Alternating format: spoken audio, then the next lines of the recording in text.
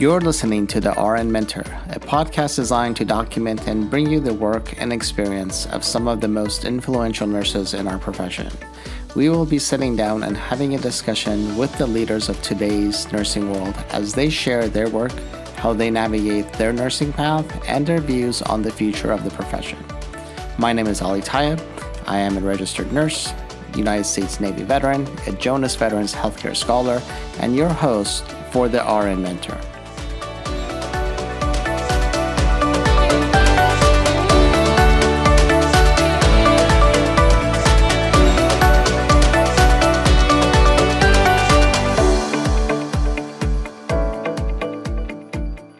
Hello and welcome to another episode of the RN Mentor podcast. I am super honored today to be joined by Rear Admiral Denise Hinton.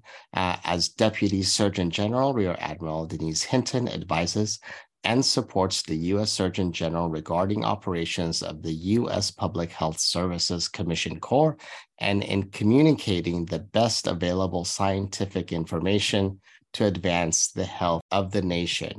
From July 2017 to October 2021, Rear Admiral Hinton served as Chief Scientist at the U.S. Food and Drug Administration. She provided strategic leadership, coordination, and expertise to support scientific excellence, innovation, and capacity to achieve FDA's public health mission. Rear Admiral Hinton's responsibilities encompassed interdisciplinary toxicology research, health informatics, technology transfer, scientific training and education, laboratory safety, as well as leadership, coordination, and oversight for FDA's national and global health security, counterterrorism, and emerging threats portfolios. Before becoming Chief Scientist, Rear Admiral Hinton held various leadership positions within the FDA, including Deputy Director of the Office of Medical Policy in FDA's Center for Drug Evaluation and Research. Prior to joining the USPHS Commission Corps, Rear Admiral Hinton served in the U.S. Air Force as a nurse officer. She earned her Bachelor's of Science in Nursing from Florida State University and her Master's of Science from Boston University. Rear Admiral Hinton is a fellow of the American Academy of Nursing. She has also received numerous awards for her contributions to science and public health, including a USPHS Meritorious Service Medal. She is the recipient of the Department of Health and Human Services Award for Excellence in Management for making significant and enduring contributions to FDA's response to the COVID-19 pandemic. She also earned an FDA Commissioner's Special Citation, one of the highest honors bestowed by the FDA. Additionally, Rear Admiral Hinton was recognized by the Maryland governor with a governor's citation for efforts in combating the opioid epidemic. Rear Admiral Hinton is a proud mother of two children, Dominic and Derek Hinton. Thank you for joining me today at Rear Admiral Hinton. Well, thank you. Thank you for having me. It's my honor and pleasure to be able to speak with you today. Thank you. I've had the I had the great fortune of actually meeting you last year, where I hooked you for the podcast, and I greatly appreciate we finally have an opportunity to meet again and actually do this recording. I'll start right from the beginning of what interested you and drew you to the profession of nursing. Thank you for that question. I know that's one that we get asked quite often, and I would say it's broad in the sense of there wasn't one particular thing; it was many things and people, and I think it's life experiences and exposure. And I will just say early on when I was in high school, and I'll say specifically where at Satellite High School in Satellite Beach, Florida, they had I would say a shadow program. So I would say early on in that program, it was one of those things where you had the opportunity to shadow different professions. And one of my areas of interest at the time was to potentially pursue a career as a pediatrician. So I wanted to shadow a pediatrician for the day. However, whatever happened along the way, the pediatrician wasn't available. So they asked if I was willing to shadow a nurse at Holmes Regional Medical Center there in Melbourne, Florida. So I said, okay, sure, we'll do. So,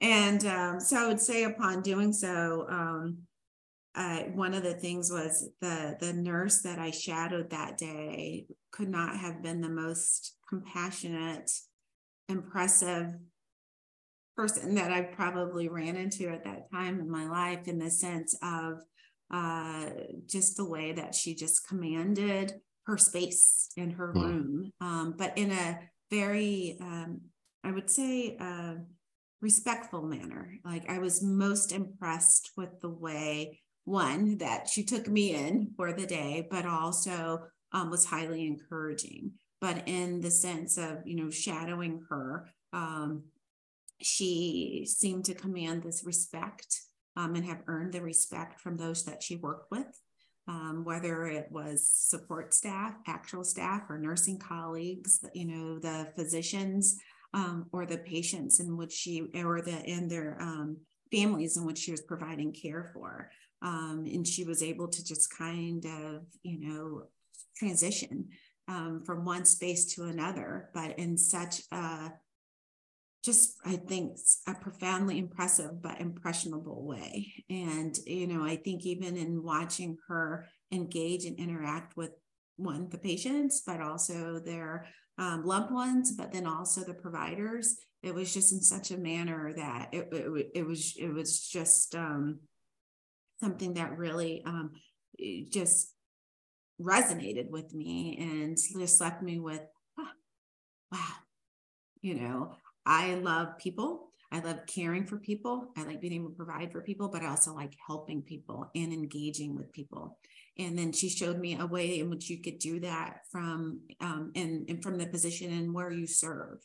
And that encouraged me to essentially transition from pursuing the career as a pediatrician into pursuing one as a nurse.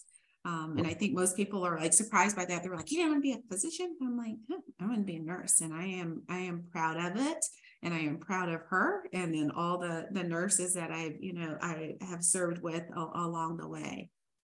That's amazing. It kind of goes to show that, when we say all nurses are leaders, regardless at what level they are, whether they are at the bedside, whether they're management, whether they have an official role, the fact that she had command of her space and really led the workflow and the care that was happening. That's what when we talk about nursing leadership, that's what nursing leadership is, right? So it's amazing. And I'm thankful for her, because now we have you in the profession. So that's amazing. So you never know who you're going to be, who's going to be with you that one day will be the next deputy surgeon general. And I'm going to throw this question at you later, but how do we get a nurse to be a surgeon general? But that's a whole nother question. All right. So how did you decide so once you decide you're going to become a nurse, did you just right away knew, like, I'm going to go to the university and apply for a program, or how did that work out for you? Yeah. So I think following that, I looked into it further.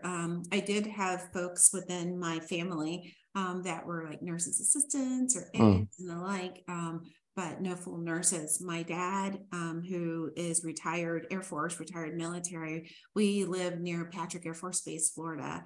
So he had some friends from the service in which he worked with, in which he set up for me to have shadowing opportunities with them as well. Fantastic. So I could see what it was like in even a military setting.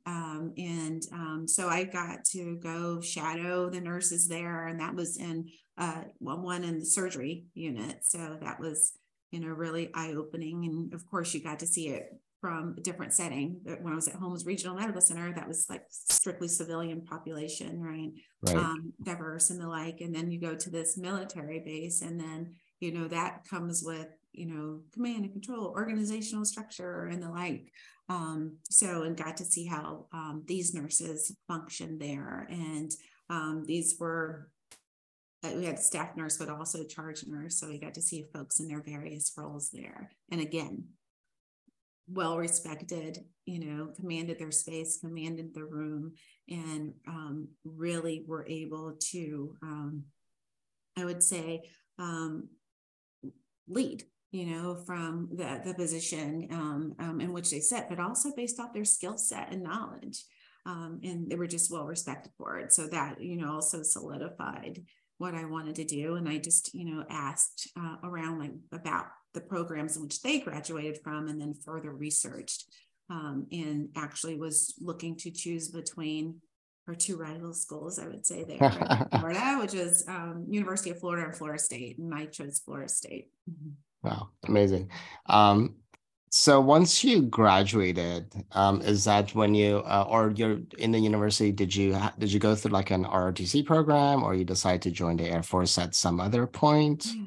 No, I did not go through an ROTC program. I decided that actually my final year at the School of Nursing, it's now College of Nursing, but School of Nursing then, and that was one too that very much proud and excited to be able to continue to serve. I would say within the Florida State now College of Nursing, they provided you as well with many opportunities, of course, as some of the other nursing schools as well, just so you could see where people serve, like research, academia, military science, and the like. So once we, had some of those opportunities to work in the different settings, but also have exposure to the different chosen, I would say, specialties. Once the Air Force recruiters came in and I spoke with them, I always knew that I had the desire to serve in uniform. It's pretty much what I've known my whole life. My dad was in the service for 26 years. Oh, wow. Before he retired. So at that point, it was my whole life. So that was my community. That was my world, that the military community, the military setting. So I wanted to be able to continue, to serve my country, but also to be able to serve others through service, both I would say from the uniformed or military side of the house, but also from the clinical care. Wow, amazing. So how was your, and first of all, thank you for your service in the U.S. Air Force. I know it's one of the branches that's less challenging. I'm just kidding. I'm just I'm just when I was stationed overseas, we used to make it a point to have to run to the Air Force bases because they had the best chow halls. I will say Air Force, they take pretty good care of their people. So. They take very good care of their people. I've always been, I was in the Navy, so I was either on in barracks or a ship, or most of my career I was with the Marine side of the house. So a little bit of a rougher situation serving, but yeah, we love the Air Force bases because they have some of the best facilities, regardless of where you are. So I'm appreciative of that. So how was your experience in the Air Force? It was amazing. I would say I was very fortunate to be able to work with some truly outstanding people. Actually, my first base was Eglin Air Force Base, right there in Fort Walton Beach, Florida. So after I attended MEMSO, which was in Texas, and then transferred to my first base, was at Eglin Air Force Base there in Fort Walton Beach, Florida. Just worked, it was in an internship program there. And the group of folks that, were also in that same program with me, we all just got along well. We meshed well. We supported one another. And then so as we made our rotations through, I would say some of the different specialties, I had decided upon OBGYN. I loved, of course, didn't become a pediatrician, but I still loved working with moms and babies and teaching and supporting. So that was the I would say the specialty in which I chose in the end. But I would say the training in which you get in the Air Force. And, I would say, I know you get that high level type training in the other services as well. But I would say that, within the Air Force, you truly, truly just gain a real sense of service. It's taught to everyone, like it's Right. selfless service. It's like, when they say service before self, that is inbred from, the time you step into the uniform. And then whether that's part of your being as a whole, you certainly learn that when you're in one of the military services. And I would say, upon my commissioning to the United States Air Force, that's what I learned. That's what I found. And I would say that within my service in the Air Force, which was for 8 years, it's where I really learned, how to administer healthcare services, supervise, delegate, and then evaluate like clinical actions to both the civilian and military personnel. So, that you learn this, whether it's in peacetime, wartime, or on humanitarian missions. So I think it was my experience in the Air Force that I was able to see and just really experience the true diversity of a nursing degree. Yeah. It was also that experience that pushed me to pursue, advanced education, just put me on my path to the current role. I would say the operational, the staff, the leadership experience as a nurse in the Air Force set the foundation and enabled me to be an advocate for nurses and public health service members. So when I had joined the Air Force, my plan was to, see the world. That didn't quite happen. I think I got to do more of that when my dad was in for 26 years than I did myself.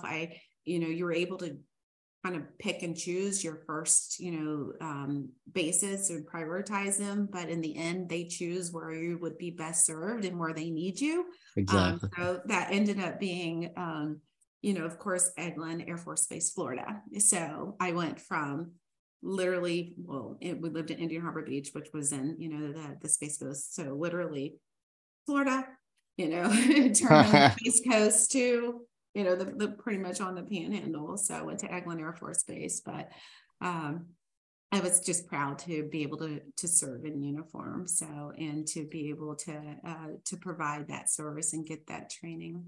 That's excellent. That's excellent. And that happens sometimes. Like people end up, I had actually a good friend of mine who was from San Diego, served 10 years in San Diego in the Navy. Yeah. And that's what she did. But we have bases and needs all over the world. And it is the needs of the military that dictate where you end up. That comes first, because I literally went from Eglin Air Force Base, and then my next base was Andrews Air Force Base. And, okay. In the, of course, the DC area. And then from there is where I had also learned about the public health service, and then did an inter-service transfer from the Air Force to the public health service. One, I wanted to continue to serve in uniform, but it was at that time that I had to decide on making a transition from the Air Force to another setting, as by then, after that, when I went into the service, I was single. And then after a period of time, of course, I was married and then 2 kids, and had to also consider my spouse and my family and what was important for us moving forward. And for my spouse that wasn't traveling or getting PCS every 3 years because he was a civilian. It's really interesting. Actually, I was going to ask you how you made that transition, and for our listeners, the United States Public Health Service is part of the uniform services. Yes. So you can transfer from the armed part of the to the U.S. Public Health Services and continue the uniform services piece. So and a lot of people do that. I've heard many people that make that transition. Yes. I would say that the Public Health Service Commission Corps is one of those, I would say, world's best kept secrets that we would love to be a secret, right? It is The mission of the Public Health Service is to protect, promote, and advance the health and safety of our nation. And we, are able to do that in a variety of ways. And in doing so, we're able to do so pretty much like through the rapid and effective response to public health needs. And this includes deploying to deliver aid during public health emergencies, national disasters, and any other of the presidential declarations. And you really learn this through, you do it through leadership and excellence in public health practices and advancement in public health science. Like we have 11 professional categories as a whole, which, includes medical, dental, like, pharmacy, scientists, we have engineers, therapists, veterinarians, wow, dietitians, yeah, environmental health officers, and we have health science services officers that include behavioral health professions. And of course, top one is the nursing category. So you could serve all over the world. And then at different agencies such as the Food and Drug Administration, Department of Homeland Security, Federal Bureau of Prisons, Indian Health Service, where we serve our underserved wholly, the Coast Guard, the Center for Disease Control and Prevention, and also the United States, even Department of Agriculture, and so many more, even Department of Homeland Security and the Defense Health Agency. We're all over. So it's just, we're at 6,000, it's about 6,000 members, all commissioned. We don't have an enlisted force, but very strong service where you too can use your skill sets and also have a lot of career growth and opportunity. So anyone listening, if they're interested in the United States Public Health Service, we welcome them to go online and join our wonderful service. Lots of opportunities there across the world. Yeah, I appreciate that. And that's one of the things a lot of people who I've spoken to don't realize is you are international. Like you are all over the world, responding to various things, like COVID being a very, most recent example, probably for me anyway. Yes. I'm sure you have other stuff on your plate that you're addressing. So thank you for sharing that. And I do have a link to the U.S. Public Health Services on the website for anybody listening. But if you can just Google it and say, how do I get in? I'm sure you'll find a way.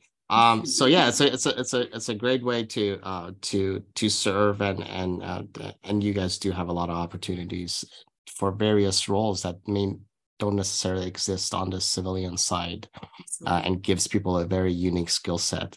So thank you for that.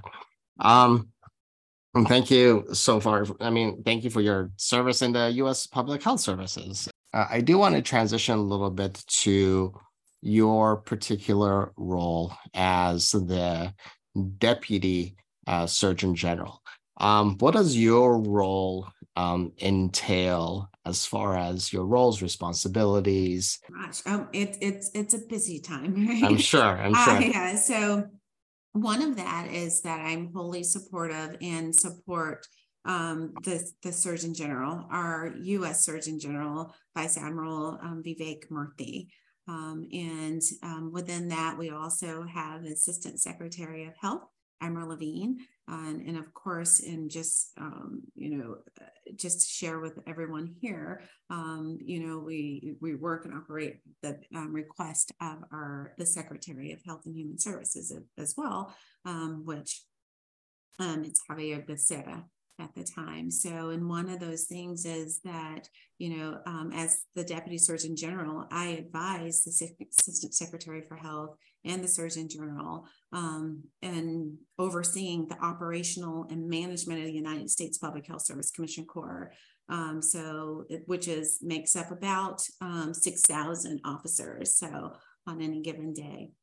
Not a small task. No, it's exciting because, like I said, we just do it in a variety of ways. And I think I already mentioned that, like we're uniformed and we have 8 uniform services. However, we are the only uniform service in the world dedicated to public health. So we're available to the president and the HHS secretary just to be able to rapidly respond to public health crises across the world. And again, we're the only uniformed service comprised solely of officers. Yeah. Now I have a question for you. So again, COVID being my latest experience with the public health issue. What did you specifically? I'm not talking about U.S. Public Health Services. This is more your opinion. How do you think, or what do you know now? What have you learned now, based on your experience over the last several years, that would better prepare us in responding to something like COVID-19?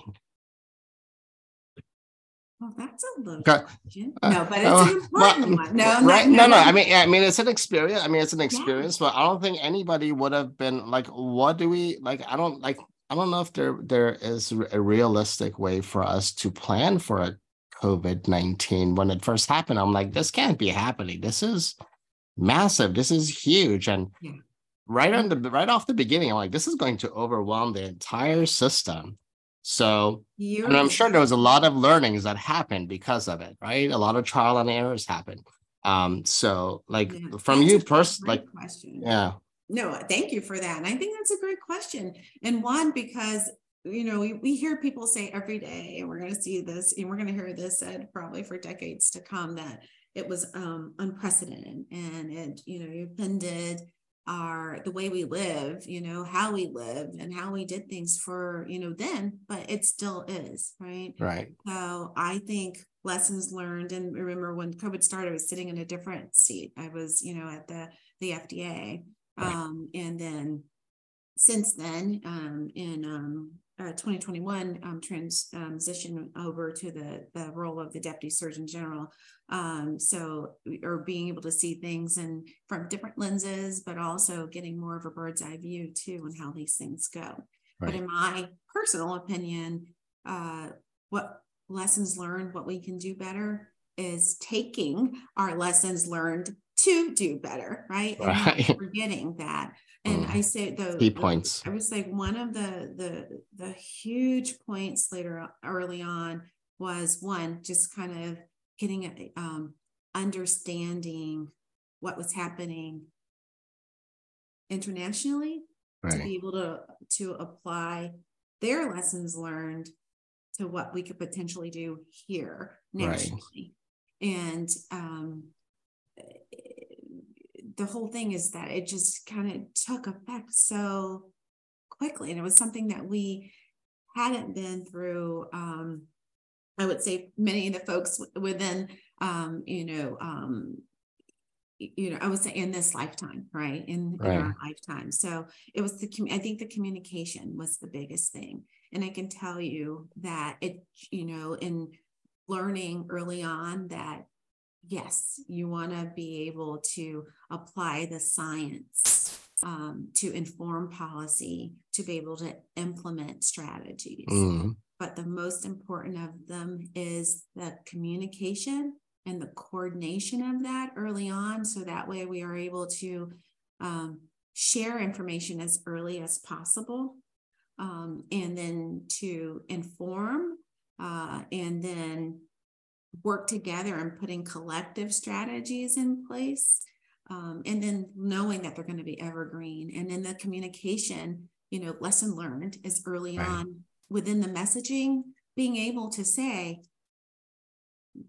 that as the science evolves and perhaps this virus evolves, our mitigation strategies and our communication about the science and the mitigation strategies and anything that we need to put in play for our lay public, as well as our government officials and any of our community leaders and the like, will change as well.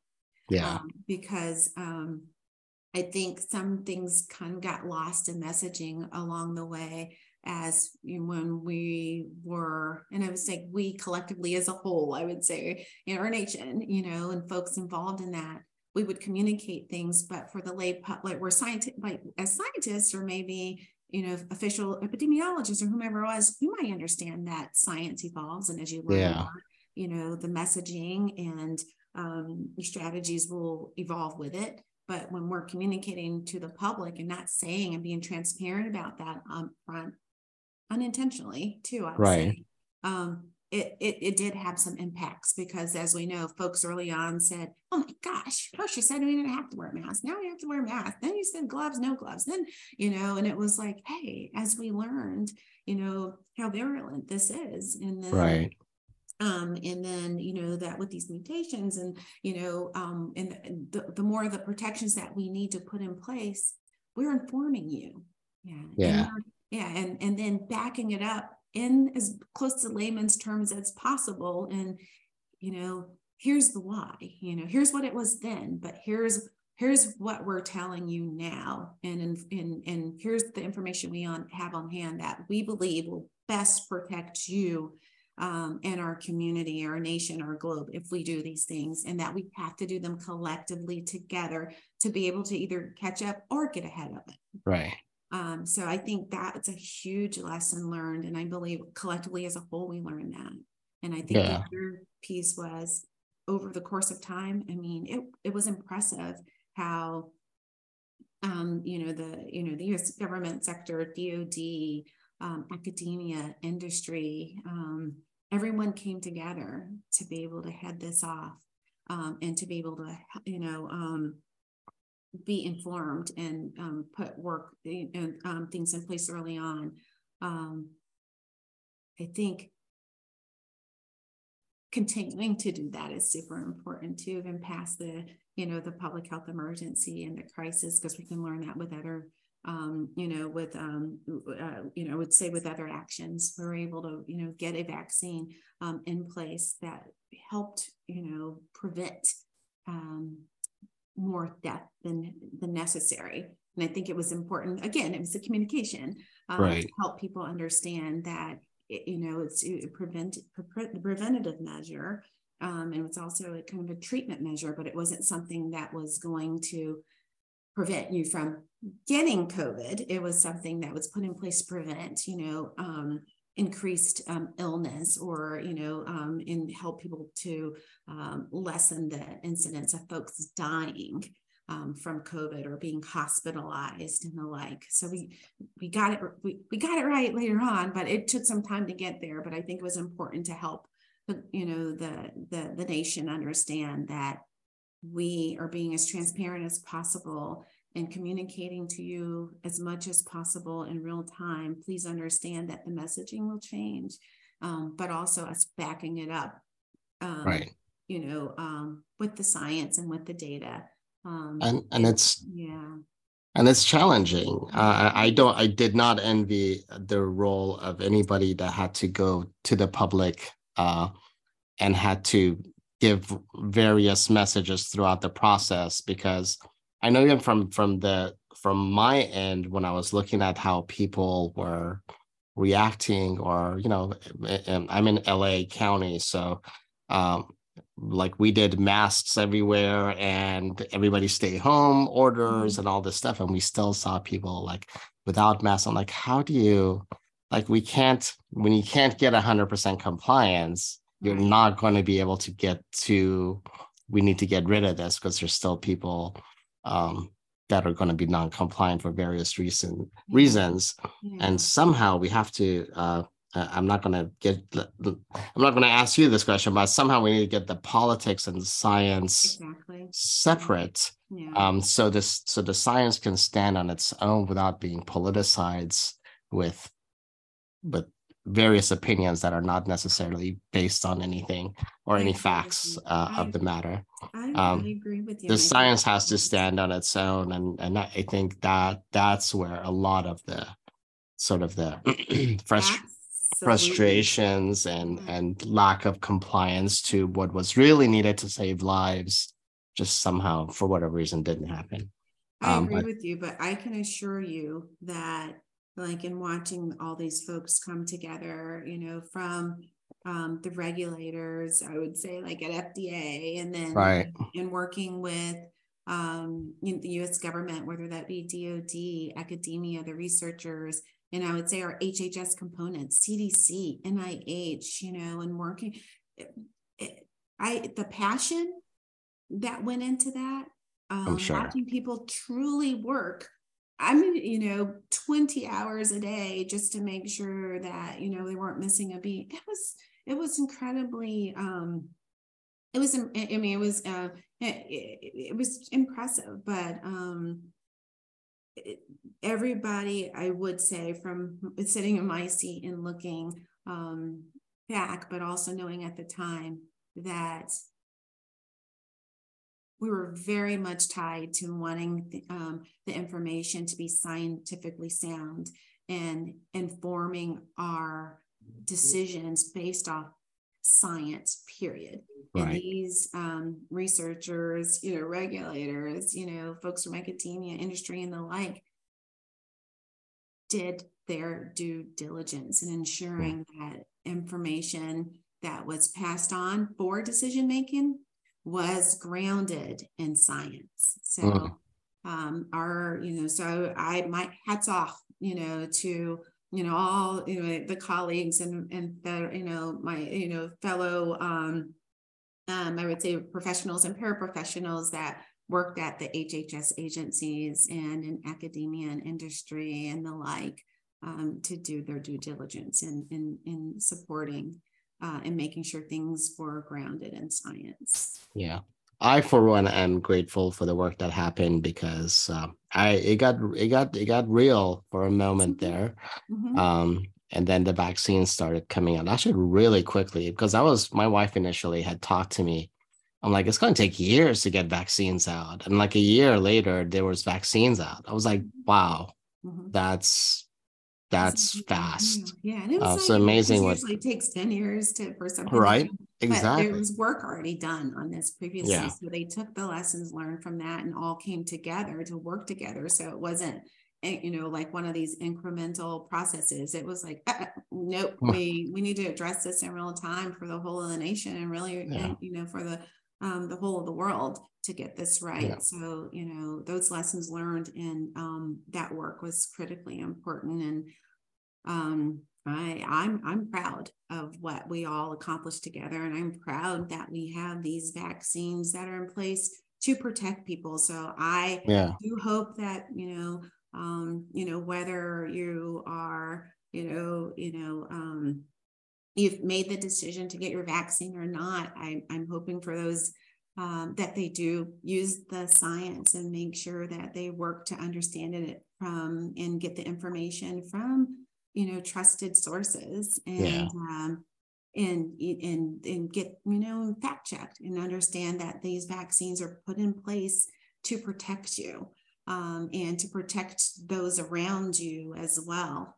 So I certainly am up on my boosters and will continue to be and totally support those and support folks getting it. It's up to the individual to make the decision, but I totally believe that it's grounded in science, and the benefit certainly outweighs the risk for most.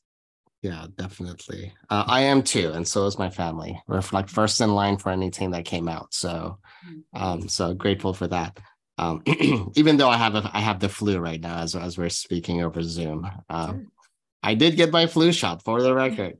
But actually, I put it on social media, and somebody said, "Oh, it doesn't work." I'm like, "It's not 100%. I got it back in like October, so it's starting to like wean off at this point. That's why we get annual boosters." So absolutely, and I think it's up for us us as clinicians and nurses and supporters to help people understand that. Right? It doesn't mean that you may never get it, but imagine maybe if you did get your flu shot.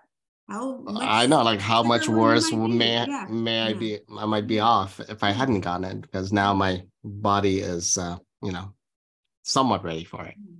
Yeah, I say most have insurance, right? So they pay the insurance bill. So if something were to happen, they're covered. Yeah, sure. Yeah. There's your vaccine, right? So I do have I some of the work that some of the talks I cover on the podcast are also policy related. So how did, from a policy perspective, did the public health services change any policies related to how communication happens, whether it's locally, internationally, nationally? Did any policies change regarding some of these, or were they already in place and you just utilize them to the max during COVID? A lot of them were in place, like, just, I think, going through the experience and lessons learned. And, I can just speak from, like maybe the Commission Corps or Uniform Services specifically, is one, to be able to expedite being able to work together to support one another in our nation, like kind of what memorandums of agreement or whatever need to be in place, for the protection of our service members and providing the care together at the different communities, or, I would say the vaccine or testing sites and the like. Also, if we were going to deploy folks overseas, what was needed to be able to expeditiously do so. So, a lot of some of the internal policies, one, to be able to expeditiously move folks, but in order for us to all work together, but also to protect our officers that were providing care to the communities. Great, thank you. From a again, going back to the public health community, do you have or can you share, like FBI has the top 10 most wanted? Do you guys have like a top 10 most things that you guys are like on your hot topics of what you're looking at? Does it work like that? Like your prioritization of what's going on in the world? That's something, nothing top secret, but things that are like we should be, from a public perspective, know that like the public health services has their eye on and monitoring and so on. Because public health services like goes all over. I mean, it's such a broad thing, right? So right. The public health service community, it's broad, right? And people serve in various roles, as I said, from like depending on which organization that you're working in or with, whether it be from Bureau of Prisons, Indian Health Service, Center for Disease Control, Food and Drug Administration, et cetera, et cetera. But there are different priorities as a whole that you might work on depending on where you are, right? Yeah. Food and Drug Administration, you're looking at that mission versus the CDC's mission, where NIH is, but it's all collaborative and one feeds on top of the other. There's priorities that come, from, the White House to the secretary, and they all cascade up and down. Our priorities for the public health service, as a whole, our focus is, wholly on the infrastructure of our service and being able to be coordinated and organized to be able to support folks across the globe.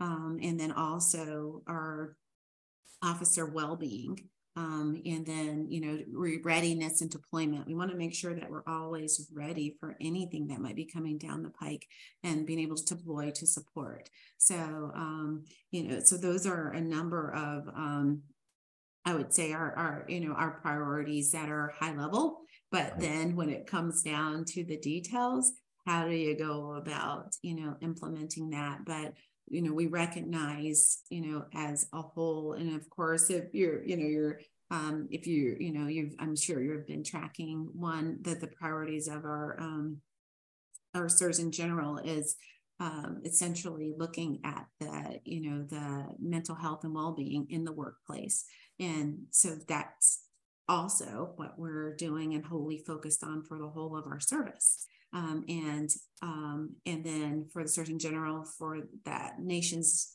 doc hat, our nation's doc hat, making sure that, I would say the 5 essentials for workplace and mental health and well-being are shared, but also implemented externally. And it applies to almost to any setting, but it's something that we're wholly focused on internally and hope that folks are externally as well, because people matter. People first. You need people to be able to do the research, put protections in place, and to be able to continue to serve. So, a top priority is addressing the mental health and well-being. Great, thank you. We recognize Sorry. No, I was going to say we recognize like there's been a nursing shortage, right? And Oh yeah, shortages absolutely. across the way. There's shortages in the military, shortages in the uniform services as a whole, but in our healthcare setting, before COVID, but since COVID, my gosh, it's incremental. So I think that the pandemic did highlight the relationship between work and well-being, and then we showed that just in 2021, 70%, what was it, 76%, plus or minus, of the workers reported that I think at least one symptom of mental health conditions, and that was a 17% increase, just from the preceding 2 years. We know that from the data that 81% of the workers reported, they will be looking for workplaces that support mental health in the future. And so we want to be wholly focused on that. So I'll too say for that we want to make sure that we continue to address this, but also make sure that we figure out ways collectively to work together to address burnout. What practices can we put in place that are within our controls? We as nursing leaders, we as executives, policymakers, and the like can use. So I do like to highlight like the Surgeon General's framework and the advisory highlights, which we also honor and go by as well. And that's the 5 essentials for workers and organizations and businesses of every size. And that's just to help develop policies and practices that support the mental health and well-being of workers. I'm just going to tell you the 5 essentials, and then if you want to send folks the link, they'll have that. But that would be fantastic. Thank you. The focus is on protection from harm, connection and community, work-life harmony, mattering at work, and of course, opportunities for growth, which is very important to us in the nursing field. We want to grow leaders. We need folks at the bedside, but we also need to grow leaders that serve in executive roles or charge nurse or in policy, work on the Hill, to make sure we get the legislative fixes in place to and be able to implore all these things, especially protection from harm from wherever we work and from whomever we're working with. That's fantastic. Thank you for sharing those. And it's true. I mean, I think those ideas are not new, but as you mentioned, COVID-19 really emphasized their importance. And it's unfortunate that I'm already seeing some institutions go back to their same practices as if everything's back to normal, and not from like a masking perspective or anything like that, but how they're staffing, how they're providing benefits to their staff and nurses and so on. So I agree. I think we need more nurses in leadership roles and in policy and politics, and to actually integrate some of those changes. And then to your point, you just mentioned, that, now that people are shifting back to what once was. Yeah. It's going back to what are our lessons learned. Exactly. I mean, that was your key point, is like, don't forget the lessons that we've learned. But like I said, and this is my opinion, you don't have to comment on this, but because we do have a healthcare system that is profit driven, whether you're a nonprofit or for profit, we're a profit driven healthcare system. And it's unfortunate that, this ends up being, at the end of the day, it's that they look at the dollars. And so hopefully we'll wrap our heads around this sooner than later, because other countries are getting it right. And I think we're way behind. And then we can, again, we can learn from others and learn from ourselves, and actually remember, it is people first, right? We really have to it can't be profit first. How are you going to make profit without the people? Exactly. On either side of the coin. So I think, really hearing those voices and learning how we can, I know, like if you're working in a clinical setting, you're not going to maybe have that option to like telework, work from home, but, maybe from those that have worked at the bedside for so long, for a while, if you see that they're experiencing burnout with that, is there an opportunity for them to receive training and maybe shift to telehealth or health communication while, bringing on more folks to help staff. So like some kind of a rotation or just change the environment a bit, and just being more supportive some of the needs, I think, or just being aware of it. Some organizations really said, okay, we're changing, but I can see other organizations are still losing people because they went back to normal. Yeah. And it's unfortunate because I think using the voice and experiences from your people, your staff, and is important. So I think it's important, like, to survey them, or, listen to them and say what worked well and what didn't, and what can we do to ensure that we remain fully staffed to be able to provide the care we're here to provide. But how can we best do that? And, where you are essentially benefiting and growing and feeling like, that there's no do harm to you mentally, emotionally, within that. People are exhausted. Let's learn how we can help them be less exhausted and feel supported, and then achieve some type of balance. And we can do that by not just kind of a top-down approach. And here's what we think, and now let's put policy in place to do. I think if we involve them, or the staff, or the folks that, truly want their voices to be heard and their input, and as consider their input to help inform our actions, that would go a long ways, because it's not going to be a one size fits all, right? For every organization or, or hospital or clinical setting. Talk to your people, listen to them, I think Thank you for that. I do want to go back to this one question I brought up in the beginning, and this is from a place of complete ignorance that I'm asking you this. I've seen nurses as deputy surgeon generals become the interim surgeon general while there's a vacancy. I haven't seen one as the surgeon general. Is that a possibility? And if so, how does somebody actually get to that role if you are a registered nurse? Oh, well, I would say thank you for that question. We have had 2 interim surgeon generals. And I would say, I believe one of late was Rear Admiral Susan Ersagan. Before that was Admiral Sylvia Trentatum.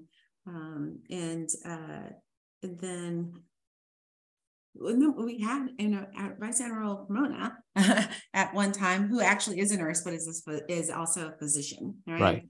So that's cheating. That's cheating. That is cheating, right? But I think wholly the role, and I believe the job description does have like a medical officer component, but never say never. I believe that someday we will have a nurse that certainly will have the opportunity to serve fully as a surgeon general.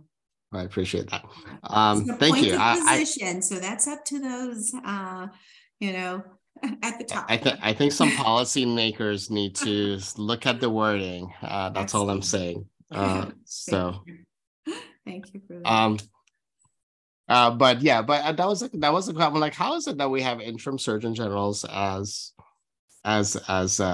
nurses, but then they place a physician? But I didn't know the wording, and I hadn't looked it up, so I had to ask. Yeah, no wholly yet usually reserved for a physician or medical officer. Mm-hmm. I want to be cognizant of our time, when I know I'm taking up more time than I asked for. I want to leave you with the last words. Anything else you'd like to share as we wrap this up? One, I want to thank you for your leadership, and I would say in partnership in ensuring that the voices of our nurses are heard. You're really trying to, working to highlight and provide the spotlight for nurses in leadership positions. But I always say to everyone, you're a leader from wherever you sit, right? So whether you're staff level or in management or an executive or, in our instructor or the like, you lead. So I think you always have to look at, your role and your position in that way, in that light. People are always watching. So, you always want to put your best foot forward. when I think most of us that take on that role as a nurse, as a clinician, you're doing so because you truly are passionate about service and serving others. So don't lose sight of that when you are frustrated, and in leading, because you always want to make sure that you're building others up and encouraging them and providing ways to really help foster and grow and provide opportunities. So sometimes that's just with some words of encouragement or creating an opportunity at the table for others, or providing challenge opportunities for others to grow. So we always want people to never stop growing, never stop learning, and we want to always be service-minded. It's important. So thank you for your service. Thank you. It's incredibly important. Thank you. Thank you so much. And I greatly appreciate you taking the time to be on the show. I'm sure there's going to be a lot of people listening and appreciative of this time with them. So thank you. No, thank you. And as for in May, Happy Nurses Month. We're going to take the whole month. We do. At this point, it's just deserved. Absolutely. Well, thank you so very much for your service again, and for the time and this opportunity. Really appreciate it. Great. Thank you so much. We have been listening to Rear Admiral Denise Hinton. She is the Deputy Surgeon General for the U.S. Public Health Services Commission Corps. Thank you so much. And I look forward to bringing you more incredible guests in the future. Have a great one.